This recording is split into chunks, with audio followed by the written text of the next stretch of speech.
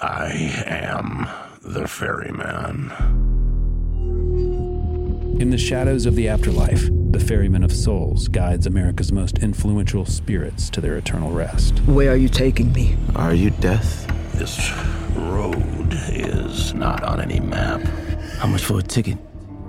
All I ask for in payment is a tale. I don't know who got to Kennedy first. And the devastation those first bombs caused. I've never been to hell, but I know intimately the hymns of the damned. Binge this season of The Passage now. Listen on the iHeartRadio app, Apple Podcasts, or wherever you listen to podcasts.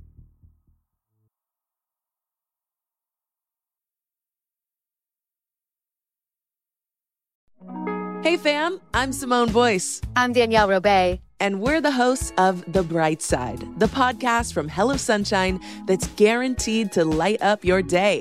Like our recent episode with sisters Regina and Raina King about the why behind their production company, Royal Ties. We have such a huge love for storytelling without walls, without barriers. Listen to The Bright Side from Hello Sunshine on the iHeartRadio app, Apple Podcasts, or wherever you get your podcasts. Imagine you ask two people the same 7 questions. I'm Minnie Driver, and this was the idea I set out to explore in my podcast, Minnie Questions. This year, we bring a whole new group of guests to answer the same 7 questions, including Courtney Cox, Rob Delaney, Liz Phair, and many, many more. Join me on Season 3 of Minnie Questions on the iHeartRadio app, Apple Podcasts, or wherever you get your favorite podcasts. 7 questions, limitless answers. Badass of the Week is an iHeartRadio podcast produced by High Five Content. It's November 8th, 1942, and American spy Virginia Hall is on the run from the Nazis. Her plan is to escape to Spain. But between Virginia and salvation lies a 30-mile trek through the Pyrenees Mountains, on foot, in the snow, and with a suitcase full of secret radio equipment. She radios her handlers that she hopes Cuthbert won't cause any problems for her. They respond with just 5 words. If Cuthbert troublesome, eliminate him.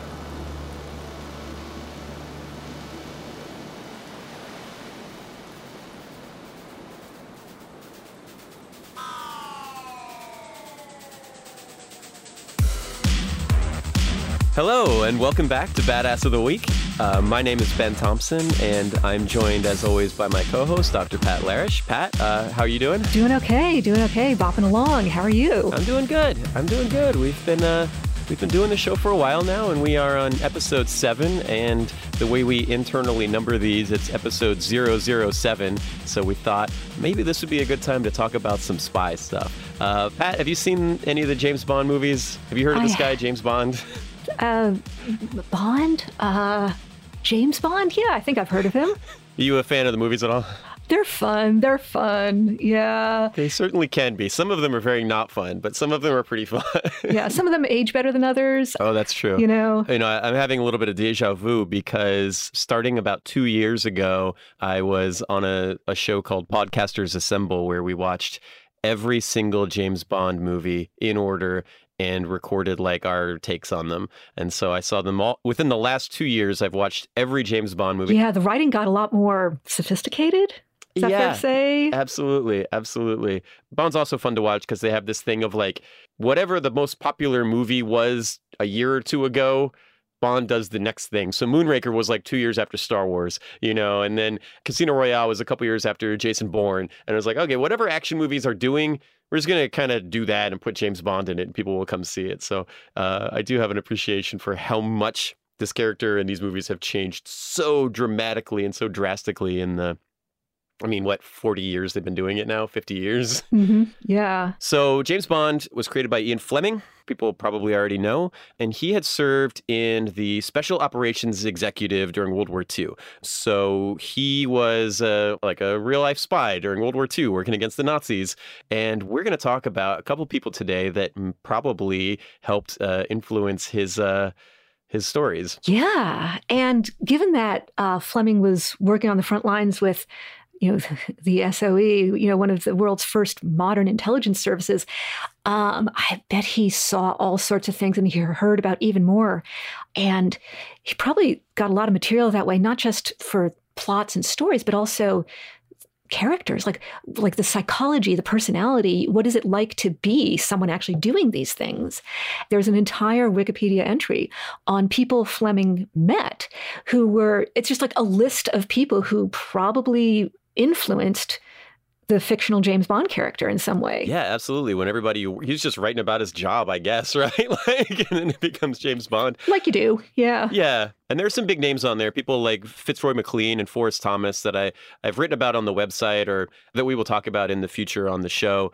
But, we were talking about movies and we were talking about influences for James Bond. So I'm going to talk about a guy who might have been an influence for James Bond and also played a villain in a James Bond movie. I'm going to talk about Christopher Lee. Wait, Christopher Lee? You mean the actor who played, well, besides the Bond villain, who was it in Lord of the Rings? Saruman, the bad guy, or one of the bad guys, and Count Dooku? It's the same guy. He was a World War II British soldier fighting on the front lines against the Germans. And there's a great, one of my favorite stories with him is there's this great piece on the behind the scenes for Return of the King.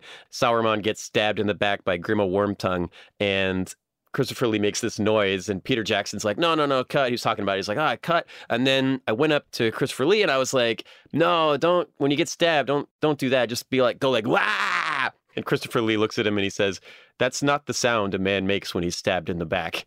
And Peter Jackson was like, and I really felt like he knew that was true, and I didn't correct him again. So I just kept the original audio in there. It's fine. It's probably authentic. Mm-hmm. I'm going to leave it at that. Okay. So how does Christopher Lee get to the point where he can say that with such authority? And clearly either he knew what he was talking about, or he's such a good actor that he convinced us that he knew what he was talking about. So tell us about Christopher Lee. Let's do it.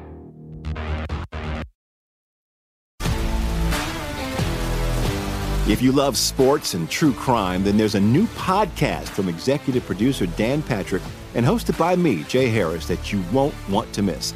Playing Dirty: Sports Scandals. Each week, I'm squeezing the juiciest details from some of the biggest sports scandals ever. I'm talking Marcus Dixon, Olympic gymnastics, Cain Velasquez, salacious Super Bowl-level scandals. Join me on the dark side of sports by listening to Playing Dirty: Sports Scandals on the iHeartRadio app, Apple Podcasts, or wherever you get your podcasts. Hello, acclaimed comics writer and notorious Scott Summers hater, Rosie Knight. Well, hello, Emmy-winning podcaster and totally unbiased Targaryen royal supporter, Jason Concepcion. Rosie, somehow the X-Ray Vision podcast has returned. It feels so good. It does. And like always, we'll be here every week covering the wide world of TV, movies, comics, and geek culture. That's right. We'll be talking about Batman, heroes of that stature, and of course, we'll be inviting our friends in the industry to come geek out with us and share stories. We'll hear from TV writers, from actors, comics creators, pop culture critics, and more. Nothing is off the table because geek culture is pop culture, and we can't wait to share our love of it all with you every single week. Listen to X-Ray Vision on the iHeartRadio app, Apple Podcasts, or wherever you get your podcasts. This is Neil Strauss, host of the Tenderfoot TV true crime podcast, To Live and Die in LA. I'm here to tell you about the new podcast I've been undercover investigating for the last year and a half. It's called To Die For. Here's a clip. All these girls were sent out into the world and they were told, try to meet important men, try to attach yourself to important men. The voice you're hearing is a Russian model agent telling me about spies sent out to seduce men with political power. The war in Ukraine is also being fought by all these girls that are all over important cities. For the first time, a military-trained seduction spy reveals how the Russian government turned sex and love into a deadly weapon. If you want to kill your target, it's easy. You just seduce him, take him somewhere, start having sex, and then he's very vulnerable, so you can kill him easily. To Die For is available now. Listen for free on the iHeartRadio app, Apple Podcasts, or wherever you get your podcasts.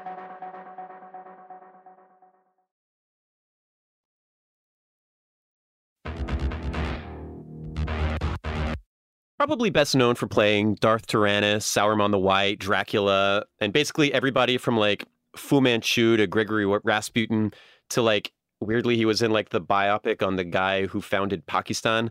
He's 6'5". He's a world champion fencer. He speaks 6 languages. He does all of his own stunts. And he, according to Guinness, has been in more on-screen sword fights than any other actor in history.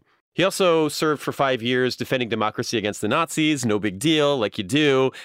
He was a British commando. And then in 2013, at the age of 91, he wrote, performed on, and released his second progressive symphonic power metal EP about the life of Charlemagne. Put it up for free on his MySpace page because why not? So in addition to being a badass actor and fencer and World War II guy, he's also a history buff? He's a classicist, Pat. He has a degree in classics, just like you. Aww. See, classics professors can be badass. Yeah. Okay, he's quite possibly the most prolific actor in motion picture history. He was born in 1922. His mother was an Italian countess who is actually descended from Charlemagne, and she was so important that they let her wear the royal seal of Frederick Barbarossa. He also has an ancestor on that side through Italy. He was the Secretary of State for the Pope who refused to attend the coronation of Napoleon. And that guy's buried in a tomb next to Raphael, not the Ninja Turtle, but the painter. Lee's father is a distant relative of Robert E. Lee and was a decorated war hero who was a colonel fighting in the Royal Rifle Corps during World War I and the Boer War. So, like I said, he went and he got his classics degree. He was on the fencing team. He also played ice hockey and rugby. He's a big dude. He's 6'5", right? He's big and strong. And that's why, he's so physically imposing in his film roles. He got this job working as an office clerk that paid him £1 a week, which seems like it's probably not very much money. Yeah. Was it like an internship then, or just didn't pay well? It's just a desk job. That's what desk jobs paid in 1938, I guess. Okay. So in 1939, the Winter War begins, where Russia invades Finland. And Christopher Lee and his friends, they're only about 18 years old at this point, but they try to sign up and enlist into the Finnish army. And he may have actually gone over there. He was never deployed into combat, but he did attempt to join the Finnish army in order to help them fight the Russians in 1939, which is pretty cool. Whatever his plans were for fighting the Russians never really came to be, because in 1940, before he was able to see any action in Finland, Germany and England went to war, and he had a much more pressing duty that he had to fulfill to king and country. So Christopher Lee joins the Royal Air Force in 1940. He goes British Home Guard first during the Battle of Britain, and then he joins the RAF. He originally wanted to be a pilot, but he had some kind of problems with his optic nerves, so he basically was relocated to the intelligence service of the Royal Air Force. So Christopher Lee is an officer in the Royal Air Force doing mostly intelligence work. So he's forwardly deployed into airfields. I think first he's in South Africa, and then he's going through North Africa, Sicily, Italy, and probably the Balkans as well. And a lot of what he's doing is helping coordinate the RAF working with ground units, especially ground units behind enemy lines. And Christopher Lee, famously never really liked to talk too much about his military service. Didn't talk about it, didn't really say much about it. Has definitely said that he worked a little bit with some of the British Special Forces as well. And so Special Operations Executive, which was behind enemy lines like counterintelligence, espionage, sabotage. SOE was part of the group that sent Eastern European partisans and rebels into Nazi supply lines to prevent them from bringing reinforcements up to the Western and Eastern fronts. It was called the Ministry of Ungentlemanly Warfare, and they did things like destroy the German heavy water plant in Norway when they were getting close to making a nuclear weapon, and they did things like help the Yugoslavian partisans fight against the Germans. They helped the Poles and the French, and they helped throw off the plans for D-Day, just deceive the Germans into thinking that the landing was going to be either in Italy or in Calais instead of at Normandy. He's also said that he worked with the Long Range Desert Patrol, which is really badass stuff. So these guys, they are the pre-version of the SAS. Their unit eventually became the Special Air Service, which is like the special forces of the British military. But what these guys would do is they would attack German airfields in northern Africa behind enemy lines. So they would get like a Jeep and they would mount machine guns on the Jeep and they would drive it around. It's like 5 British guys on a Jeep that has airplane machine guns mounted on the front of it. And they're driving around German airfields, machine gunning all the German aircraft on the ground. They set off bombs and then they drive away and there's just explosions and wreckage in their wake. And it's so cool, and what they did was so amazing. Christopher Lee is working with these units.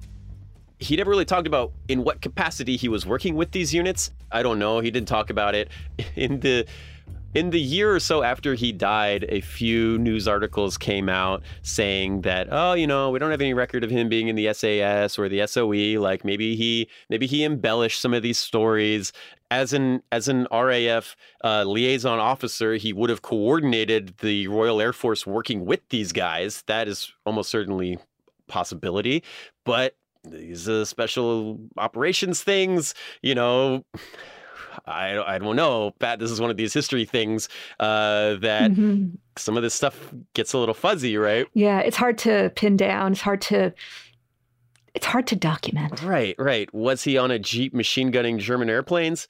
Maybe not. Maybe he was in a forward air base coordinating the British planes that were going to fly and give cover to whatever German airplanes took off from that airfield. Maybe he was doing something completely different. We don't know. Nobody really knows. He knew, but he didn't want to talk about it. So what we're talking about with this is influences for James Bond. And it's worth mentioning that Ian Fleming, the author of the James Bond novels, the creator of the character, was step cousins with Christopher Lee. So presumably, some of this probably rubbed off on Ian Fleming a little bit. Ian Fleming was in the SOE, even if Christopher Lee was completely 100% lying about his entire involvement in World War II whatsoever, which we know is not true because we have service records for him that he was part of it. But even if everything was bullshit, he could have still told Ian Fleming some of these stories, and some of it could have made its way into the Bond stuff. So I am very comfortable listing him as a potential influence for the character of James Bond.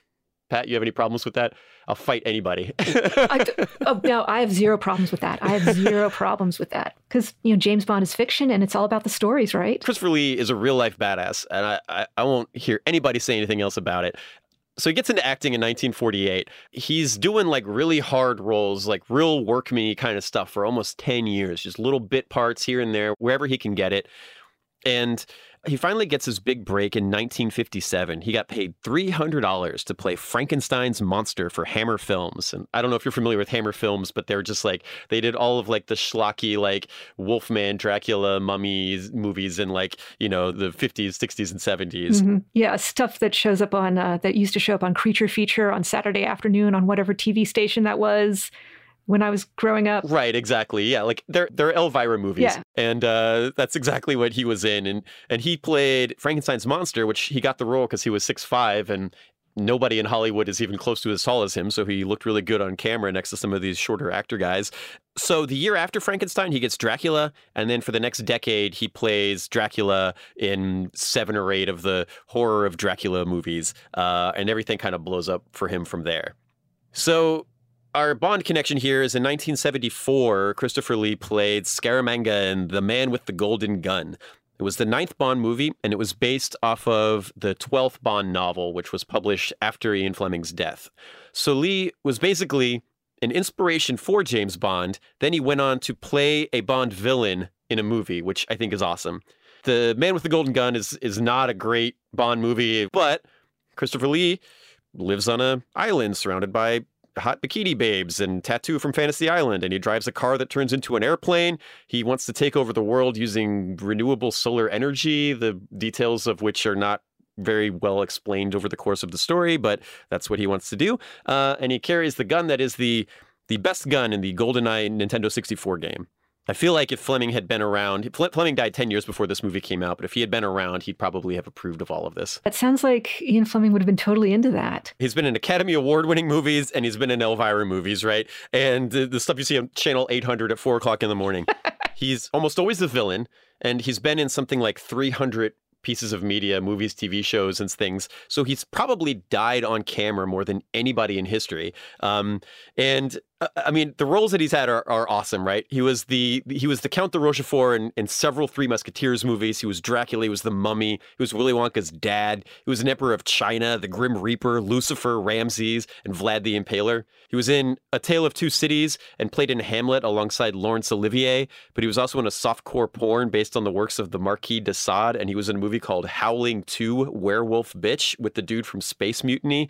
He's all over the place. Can I just interrupt and say I have a lot of questions. I'm not going to ask them, but I have a lot of questions. Howling 2: Werewolf Bitch is not streaming on Netflix, if that's what you're wondering. I tried. Ben, you're performing a public service, watching or trying to chase down movies so the rest of us don't have to. I'll write it off as a business expense on my taxes. Mm-hmm. IMDb lists him as the center of the Hollywood universe because he's been in so many movies. You can basically 6 degrees of Kevin Bacon him in like 3 steps instead of 6. Pretty much anybody in the world. I haven't done it for myself yet, but I should. You should. He also belongs to 3 stuntman unions because he does all of his own stunts. He got his face busted once by being thrown through an actual plate glass window that wasn't a breakaway one by accident. There was like a props problem and he went right through it. He died and fell into an open grave in one of the Dracula movies and hurt himself. And then he had an off-camera drunken sword fight with Errol Flynn and he got his hand slashed, which is just, that's a whole story that I would love to hear sometime. I would too. Yeah. Christopher Lee has appeared in more on-screen sword duels than any other actor ever, according to the Guinness Book. He was a very good fencer. He fenced in college, and he was apparently really very successful at like competitive fencing. And he's been in everything from like pirate duels to like musketeer fights to taking on a couple guys half his age with lightsabers on whatever they called the Star Destroyers in the prequel movies. He's also a classically trained singer. And later in life, in his 80s, he decided he wanted to start recording symphonic metal albums. And so when he was 88, and then again when he was 91, he released hardcore symphonic power metal concept albums about the life of Charlemagne. He's played live shows with Rhapsody and Manowar. On his 90th birthday, he released a single called Let Legend Mark Me as the King with music written by the guys from Judas Priest. And he got like a golden hammer from like the people who like give out awards for heavy metal albums. It's not bad. I've listened to it, and I can recommend it. Oh, cool. And weren't you saying earlier, wasn't he descended from Charlemagne on through some ancestor or something? Yeah, on his mom's side. So he was for real.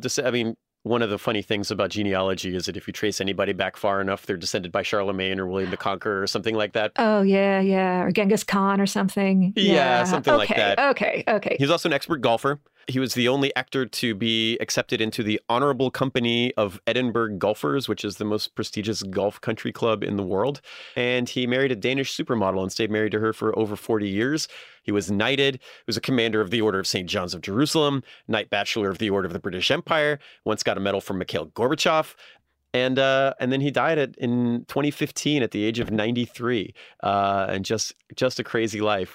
And the truth of the matter is, okay, maybe some of these stories were embellished, but even if we set aside the stories that some people are questioning, the stuff that's solid is still so badass. Yeah, exactly, right? Like, oh, he talked to the SOE on the radio and he didn't actually like walk into the office. Like, get out of here, man. Get out of here with this. And also, there's also something about being there's also about being a badass kind of person where you have this sort of aura where people are prone to believe stories about you, even if, who knows? That's true, right? And there's definitely an argument to be made here that let's go back to the beginning. Let's go back to that Peter Jackson story of like, that's not the sound a man makes when he's stabbed in the back, right?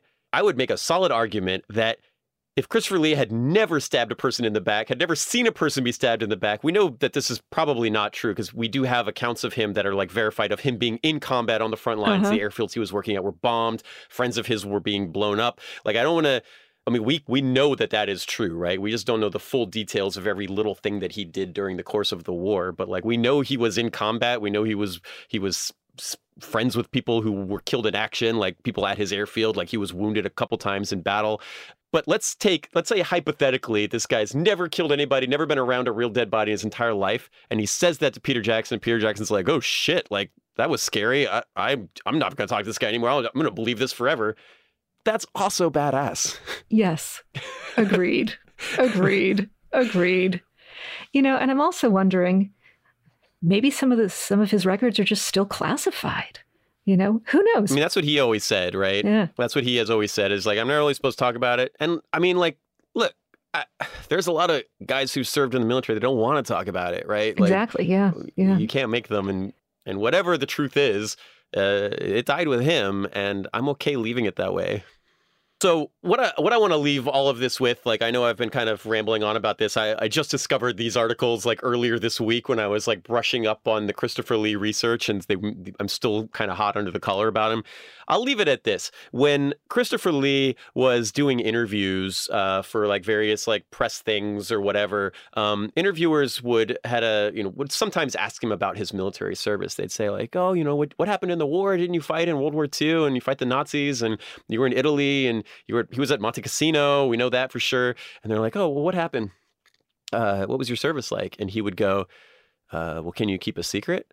And the reporter would lean in really close, like they were going to get a good scoop, and be like, yeah, I can keep a secret. And Christopher Lee would say, so can I.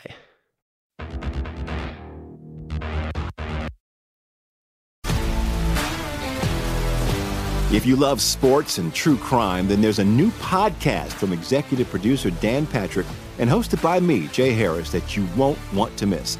Playing Dirty: Sports Scandals. Each week, I'm squeezing the juiciest details from some of the biggest sports scandals ever. I'm talking Marcus Dixon, Olympic gymnastics, Cain Velasquez, salacious Super Bowl-level scandals. Join me on the dark side of sports by listening to Playing Dirty: Sports Scandals on the iHeartRadio app, Apple Podcasts, or wherever you get your podcasts. Hello, acclaimed comics writer and notorious Scott Summers hater, Rosie Knight. Well, hello, Emmy-winning podcaster and totally unbiased Targaryen royal supporter, Jason Concepcion. Rosie, somehow the X-Ray Vision podcast has returned. It feels so good.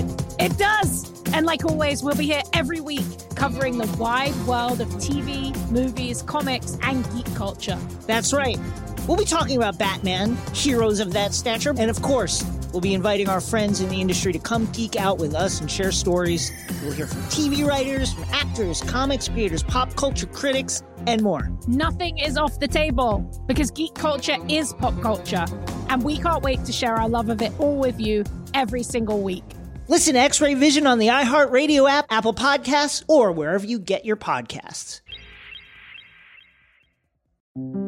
This is Neil Strauss, host of the Tenderfoot TV True Crime Podcast, To Live and Die in LA. I'm here to tell you about the new podcast I've been undercover investigating for the last year and a half. It's called To Die For. Here's a clip.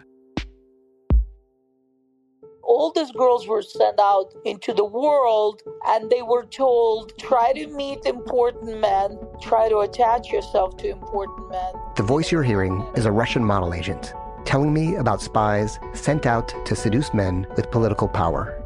The war in Ukraine is also being fought by all these girls that are all over important cities. For the first time, a military-trained seduction spy reveals how the Russian government turned sex and love into a deadly weapon.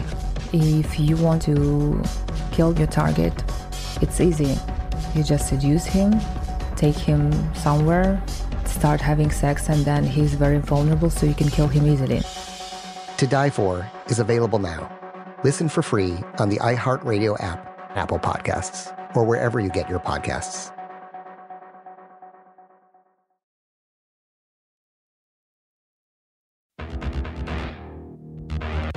Welcome back from the break. We've been spending a lot of time talking about James Bond and influences on James Bond. And, you know, if you look at that Wikipedia entry of influences on James Bond, they're all men. I mean, they're all badasses, to be sure, but they're all men.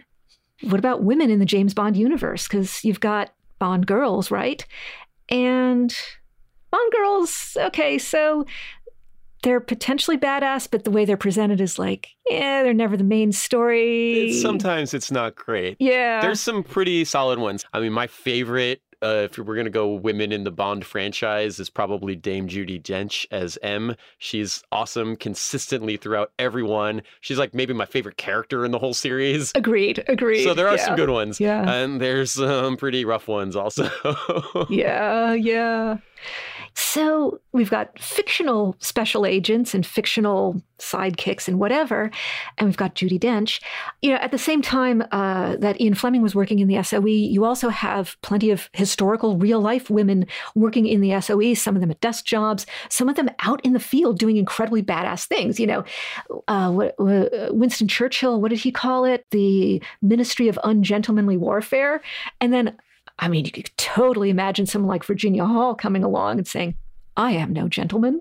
That was really good. You just dropped a Lord of the Rings reference in there. It's tying all together. It's so good. So who is this Virginia Hall? Well, she's American, but she winds up working for the SOE. She was incredibly well educated in languages, economics. She went to all sorts of fancy institutions of higher learning, Radcliffe and Barnard, which is women's equivalent of Harvard and Columbia, especially in those days, George Washington University. She continued her education in France, Germany, Austria. She was really interested in foreign service, international relations. In 1931, she got a job as a consular service clerk in Poland. And that's, she's a clerk. So it's a desk job, paperwork. She wanted to be a for real diplomat, like an actual diplomat. And was that a realistic option for an American woman in the 1930s? Even one as qualified as Virginia Hall? Well, it wasn't impossible, but realistically, very few women got selected to be the actual diplomats. But she persisted. She kept working in the consular service. She kept living her best life. At one point, she was stationed in Izmir, Turkey, and she went hunting, but there was a hunting accident, and she wound up taking a shotgun shell to her leg, and it didn't go well. She got gangrene, so she needed to have it amputated, and she got a prosthetic leg. And what would you do, Ben, if you had a prosthetic leg? Well, shotgun shell to the leg is hopefully not a thing I'm going to ever have to deal with. That's a little outside my realm of badassitude. I admit that was an unfair question, Ben. What does she do with it? She names it, like you do. She names it Cuthbert. So this is Cuthbert. Cuthbert must be eliminated. Yes. Being ordered to literally shoot herself in the foot. Mm-hmm. So she's hiking the Pyrenees in the snow and the rain and the freezing cold with the Nazis hunting her, and she's got a wooden leg. Yes, indeed. Because why should anything be easy? Women are just held to a higher standard sometimes. Exactly. Yeah. So how does she get from a hunting accident in Turkey to the Pyrenees? There are a few years. So let me walk you through those the intervening years. She keeps working as a consular clerk. She's posted to Venice in Italy. She's posted to Tallinn in Estonia. So she gets to see a lot of Europe. And she, every time she gets a chance, she applies for an actual diplomatic job. But in 1937, she's officially turned down because apparently there is this rule on the books, and it's, by our standards, it's incredibly discriminatory. There's a rule on the books against hiring people with disabilities for diplomatic positions. And honestly, I don't blame her. She just got fed up with being a clerk, and she resigned in 1939. But this is Virginia Hall. She doesn't stay still for very long. This is 1940s rolling around, and she became an ambulance driver for the French army. So France was defeated. And so we're now in Vichy, France. And what are you going to do? You're a former ambulance driver. Virginia Hall manages to get connected with the British SOE. And she's actually the second women agent sent by the SOE to France, and she's the first SOE woman agent to be there long term. She's got a great cover story. She is or claims to be or poses as a reporter for the New York Post. And it's It's a great cover story because she can go around asking people questions. She's American, and America's still neutral. America's still not part of the war yet. So that's a great cover because, you can't really go attacking an American journalist when you're Germany and you don't want America to get involved with the war. Mm-hmm. So she goes around as a newspaper reporter, and she's really good at changing her costume, changing her clothing, changing her makeup, how she presents herself. And so sometimes she's a newspaper reporter in like chic Parisian couture. And sometimes she morphs herself into a nondescript person you wouldn't give a second glance to if you passed on the street. And she, in addition to collecting information, she also has to do all sorts of things. She has to figure out the job that she has to do. So she's setting up contacts, putting the right people in contact with the right other people. She has to figure out who to bribe, how much to bribe them, how to bribe them, where and how to hide. She's also, she's interacting with, or she's in touch with agents who are on the run. So she's providing support, sometimes material, sometimes moral support. She oversees the distribution of wireless sets. So the communication equipment, the radio equipment that these agents use to report back to London. And, these are not little, like dinky little cell phones that you can hold, that you lose in the bottom of your purse. This is, these are bulky radio equipment. Right. 1940s, 1939 radio equipment, right? She's got a 1939 wooden leg and a 1939 radio equipment. It's like, there's no computers. This is this is a big thing, right? You said it was a briefcase or a suitcase or something that it all fit in for luggage. One radio. Yeah. And recruits French operatives. I'm sure she's using her language skills to great effect here. Fun side note, one of the operatives she recruits is a woman named Germaine Guérin, who is a madam of a brothel in Paris. And Madame Guérin set up safe houses and passed along info that her employees, which is to say the sex workers, picked up from their German clients. That is a good intelligence contact to have. Simply managing all of these tasks and all of these logistics, just simply the logistical side of it is pretty badass. But then also remember, this is 1940, 1941 France. And Virginia Hall knew that, in addition to all the logistical stuff, there's the threat of being captured by the Gestapo, being tortured by the Gestapo, being killed by the Gestapo, and also not blowing her cover. So this is... there's this threat. There's this real threat to her and the mission. Yeah, it's the Gestapo, right? It's what everybody accuses other agencies of being, right? It's the worst one. Yeah. And she knows what they do, right? She's probably got contacts or colleagues or other people that are going through torture / death / who knows what else by these agents. So it's not like she isn't imminently aware of the danger at all times and knows exactly what is going to happen if she gets caught. Exactly. And she just keeps going. At some point, they move her to the Haute-Loire region, which is more in the southern part of France. A big part of her job is to make radio broadcasts back to the SOE in London. But these transmissions could be traced by the Gestapo. And so you have to imagine this is Virginia Hall. She's lugging around her briefcase or whatever with this clunky radio equipment. And she has to mix it up.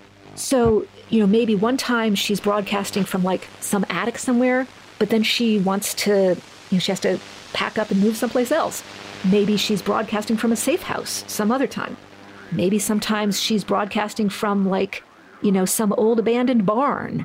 This is radio transmission. This isn't being beamed to a satellite over a secure network, right? This is somebody standing there with a piece of handheld equipment can pick up your radio broadcast and trace it to the barn that you're at. And so you make the radio broadcast and you move. And these broadcasts are drop weapons here, drop paratroopers here, drop secret agents here to move on to their next thing. The rendezvous point is this, the code name is this, the whatever is this. And then she's got to get out of there because as soon as she starts that transmission, German agents are trying to triangulate her position and come find her. Yeah, so it's the clock is ticking as soon as she hits the on switch. And, if you want a visual for this, there's a painting from 2006 by the artist Jeffrey Bass.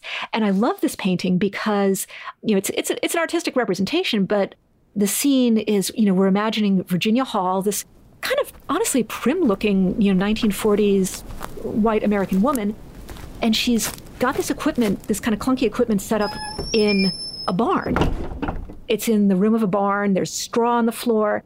And this is so not a cell phone. How do you power this equipment? Well, someone else in the SOE had devised this way to use an old bicycle to crank the power to do the radio equipment. And in this painting, she's actually got a guy helping her. So there's this guy in the background managing the bike crank, like as a generator or something. And then she's sitting there looking really intently, doing her broadcast and making sure she gets the message absolutely right. And probably part of her brain is also thinking, okay, how fast can I do this? And, where's my next safe house or attic or barn to go to? It's clearly a barn, like wooden walls. It's kind of dark, straw on the floor. There is some sunlight coming through a window, and sitting on the windowsill, without a care in the world, is a cat. I mean, honestly, like this setup kind of sounds like exactly what I do when I record my half of the podcast. It's like just sitting there with somebody hand cranking like a wheel and some cat that doesn't care about anything and suitcase full of equipment. So anyway, cat or no cat, Virginia Hall, Agent Hall, we're now in 1942 and she's in the city of Lyon. Okay, there's so many like side stories we could go into here. Long story short, she's feeling way too much pressure from the Gestapo. Like they're really stepping up things. They're kind of onto her. They're kind of starting to infiltrate her network of contacts in ways that she's very not okay with. And there was this guy who was a priest, but claimed to be part of the Gloria Network, which is like this resistance network. He claimed to have lots of good intel. Virginia Hall had her doubts, but she went ahead with like interacting with this guy anyway. This guy, his name was Robert Alesh. He was even able to send fake messages back to London. Very not good. So this is all of the danger that Virginia Hall has been in. It's now doubled, tripled. She needs to get the hell out of Lyon. So this guy was an enemy agent. Uh-huh. Yep. He is an enemy agent. Danger. So this is November of 1942. And I mention this because, it's 1942. This is where we're at in the World War. And also it's November. So it's not like mild spring weather. What she decides to do is something that some other secret agents also do, is go to the Pyrenees.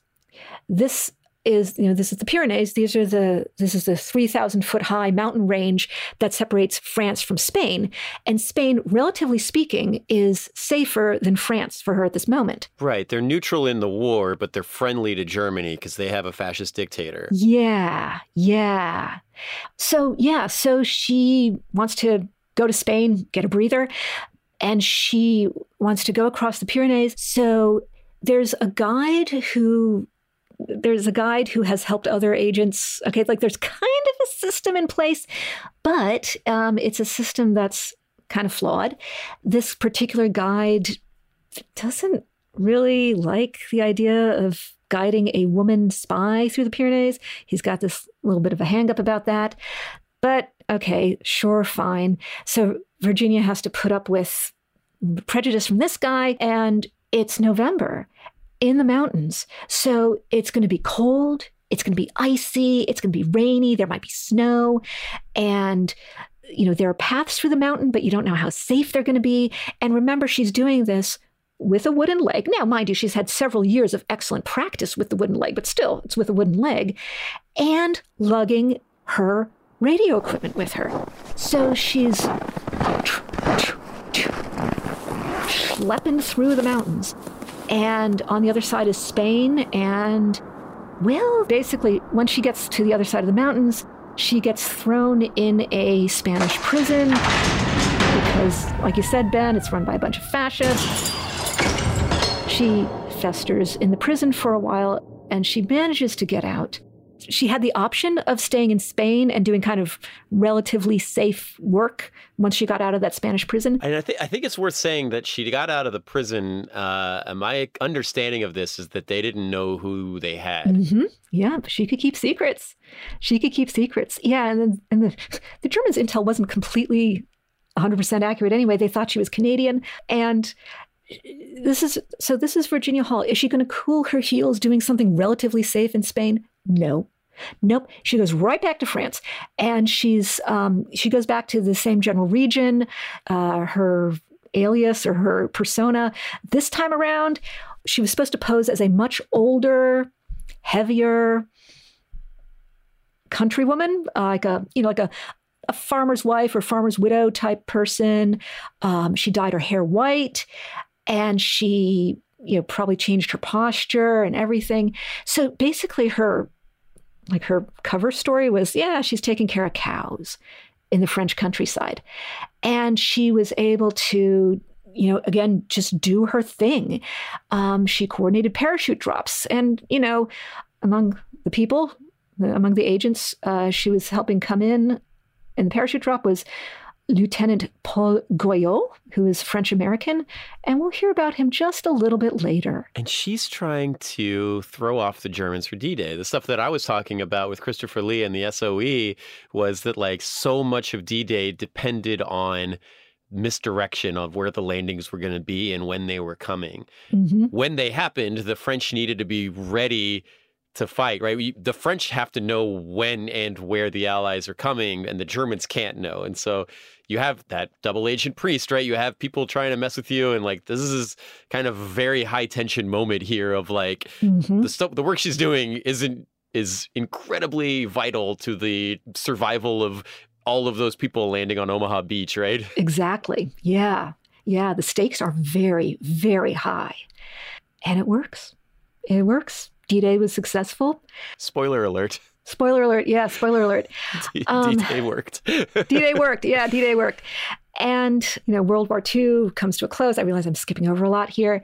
So what does Agent Hall do? What does our Virginia do? Well, she wants to continue working. So at this point, it's more about working for the CIA rather than the SOE. Well, the SOE kind of broke off into, the SOE eventually became basically MI6 and the CIA, because there were a lot of Americans coming in the later years to SOE, and there was this combined arms thing. And a lot of, she was OG CIA, right? Mm-hmm, totally. And, this is Agent Virginia Hall. She's coming in with all of this experience, all of these skills, all of this know-how. And she was hoping to get more field work. She loved being in the field. She was hoping for promotions, but she kept getting passed over. And this is not the first time we've heard that. So she gets stuck in a desk job. She's analyzing the intel that other agents bring in, Yeah. And in the 1950s, she does get some more responsibilities. She was in charge of ultra-secret paramilitary operations in France to set up a model that other European countries could follow if they wanted to set up resistance in case there was ever an invasion by the Soviets, because we're now in the Cold War period. And she was, to the people who knew her and actually worked with her, she was an incredibly valued member of the CIA. I mean, she's Virginia frickin' Hall. But, it's a job. And in any job, sooner or later, you're going to have performance reports. And she got a poor rating. She got a poor performance rating. Yeah. Fantastic. Yeah. Yeah. And this was by some higher up who had never even observed her work. And I mean, honestly, that's an HR violation if I ever heard one. But the colleagues who actually knew her work and actually worked with her, they thought she was great. And they said that she was clearly being sidelined because she was so badass that clearly other people were feeling threatened by her. So she worked at the CIA in, whatever capacity she was able to until her mandatory retirement. And so do you remember that Lieutenant Paul Goyot, who was in one of those parachute drops? Yeah, one of the French resistance guys. He was French-American. He was an American agent who parachuted in to help coordinate the resistance. Mm-hmm. Reader, she married him. And they retired to, Maryland. She was from Baltimore. How is this not a James Bond thing, right? I know, right? You end up getting together with the parachuting in secret agent while you're doing your own secret agent stuff. Mm-hmm. Yeah. I guess we can call him a hall boy, maybe. A hall boy. Yeah, I like that. Instead of a Bond girl. It doesn't have quite the ring to it, but yeah, sure. She did receive various medals and recognitions. I'm not going to list her entire resume. President Harry S. Truman, before Virginia Hall retired, President Truman wanted to give her public recognition for everything that she had achieved because, obviously, this stuff is so cool. It deserves recognition. But she wasn't ready to blow her cover yet. So she said, no, I do not want public recognition. And Truman just gave her medal in a little private little ceremony. It was just Virginia Hall and her mom. Virginia Hall at one point said, yeah, okay, not bad for a girl from Baltimore. Yeah, I mean, that's kind of what we've been talking about, right? Like, she was, badass deep cover secret agent escaping over the Pyrenees and wounded in battle and also hooking up with other secret agents. Like, this is totally a James Bond story. If you just switched her and her husband's genders, he would be on that list for James Bond influences on that Wikipedia page. Mm-hmm. Yeah, I love it. I think it's an awesome story. I mean, it doesn't get any better than that, right? Yeah, so that's Virginia Hall. And she now is finally getting some of the recognition that she deserves. Now that she's no longer with us, so I suppose she's no longer worried about blowing her cover. Yeah, I mean, if that's why we haven't heard of her, I'm totally fine if she doesn't want anybody to know, right? There's always those badasses who just do badass shit and then fade off into the darkness and nobody knows what happened to them and they just disappear forever. There is definitely something cool to that as well. Yeah. All right, well, that is our show, I think. We're on episode 007. We talked about some 007 influences. We talked about some badass SOE World War II stuff. And we talked about some film stuff while we were at it. So, yeah, I hope you guys enjoyed it. So thanks so much for listening. See you next time. Badass of the Week is an iHeartRadio podcast produced by High Five Content. Executive producers are Andrew Jacobs, me, Ben Thompson, and my co-host, Dr. Pat Larish. Writing by me and Pat. Story editing by Ian Jacobs, Brandon Phibbs, and Ali Lemer. Mixing and music and sound design by Jude Brewer. Consulting by Michael May. Special thanks to Noel Brown at iHeartRadio. Badass of the Week is based off my website, badassoftheweek.com, where you can read all sorts of stories about other badasses. If you want to reach out with questions or ideas, hit me up at badasspodcast@badassoftheweek.com. If you like the podcast, please subscribe, follow, listen, tell your friends, tell your enemies, and we'll be back next week with another one. For more podcasts from iHeartRadio, visit the iHeartRadio app, Apple Podcasts, or wherever you get your podcast content.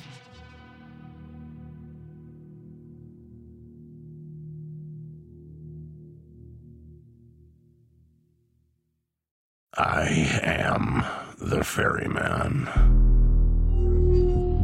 In the shadows of the afterlife, the ferryman of souls guides America's most influential spirits to their eternal rest. Where are you taking me? Are you death? This road is not on any map.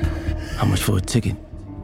All I ask for in payment is a tale. I don't know who got to Kennedy first. And the devastation those first bombs caused. I've never been to hell, but I know intimately the hymns of the damned. Binge this season of The Passage now. Listen on the iHeartRadio app, Apple Podcasts, or wherever you listen to podcasts.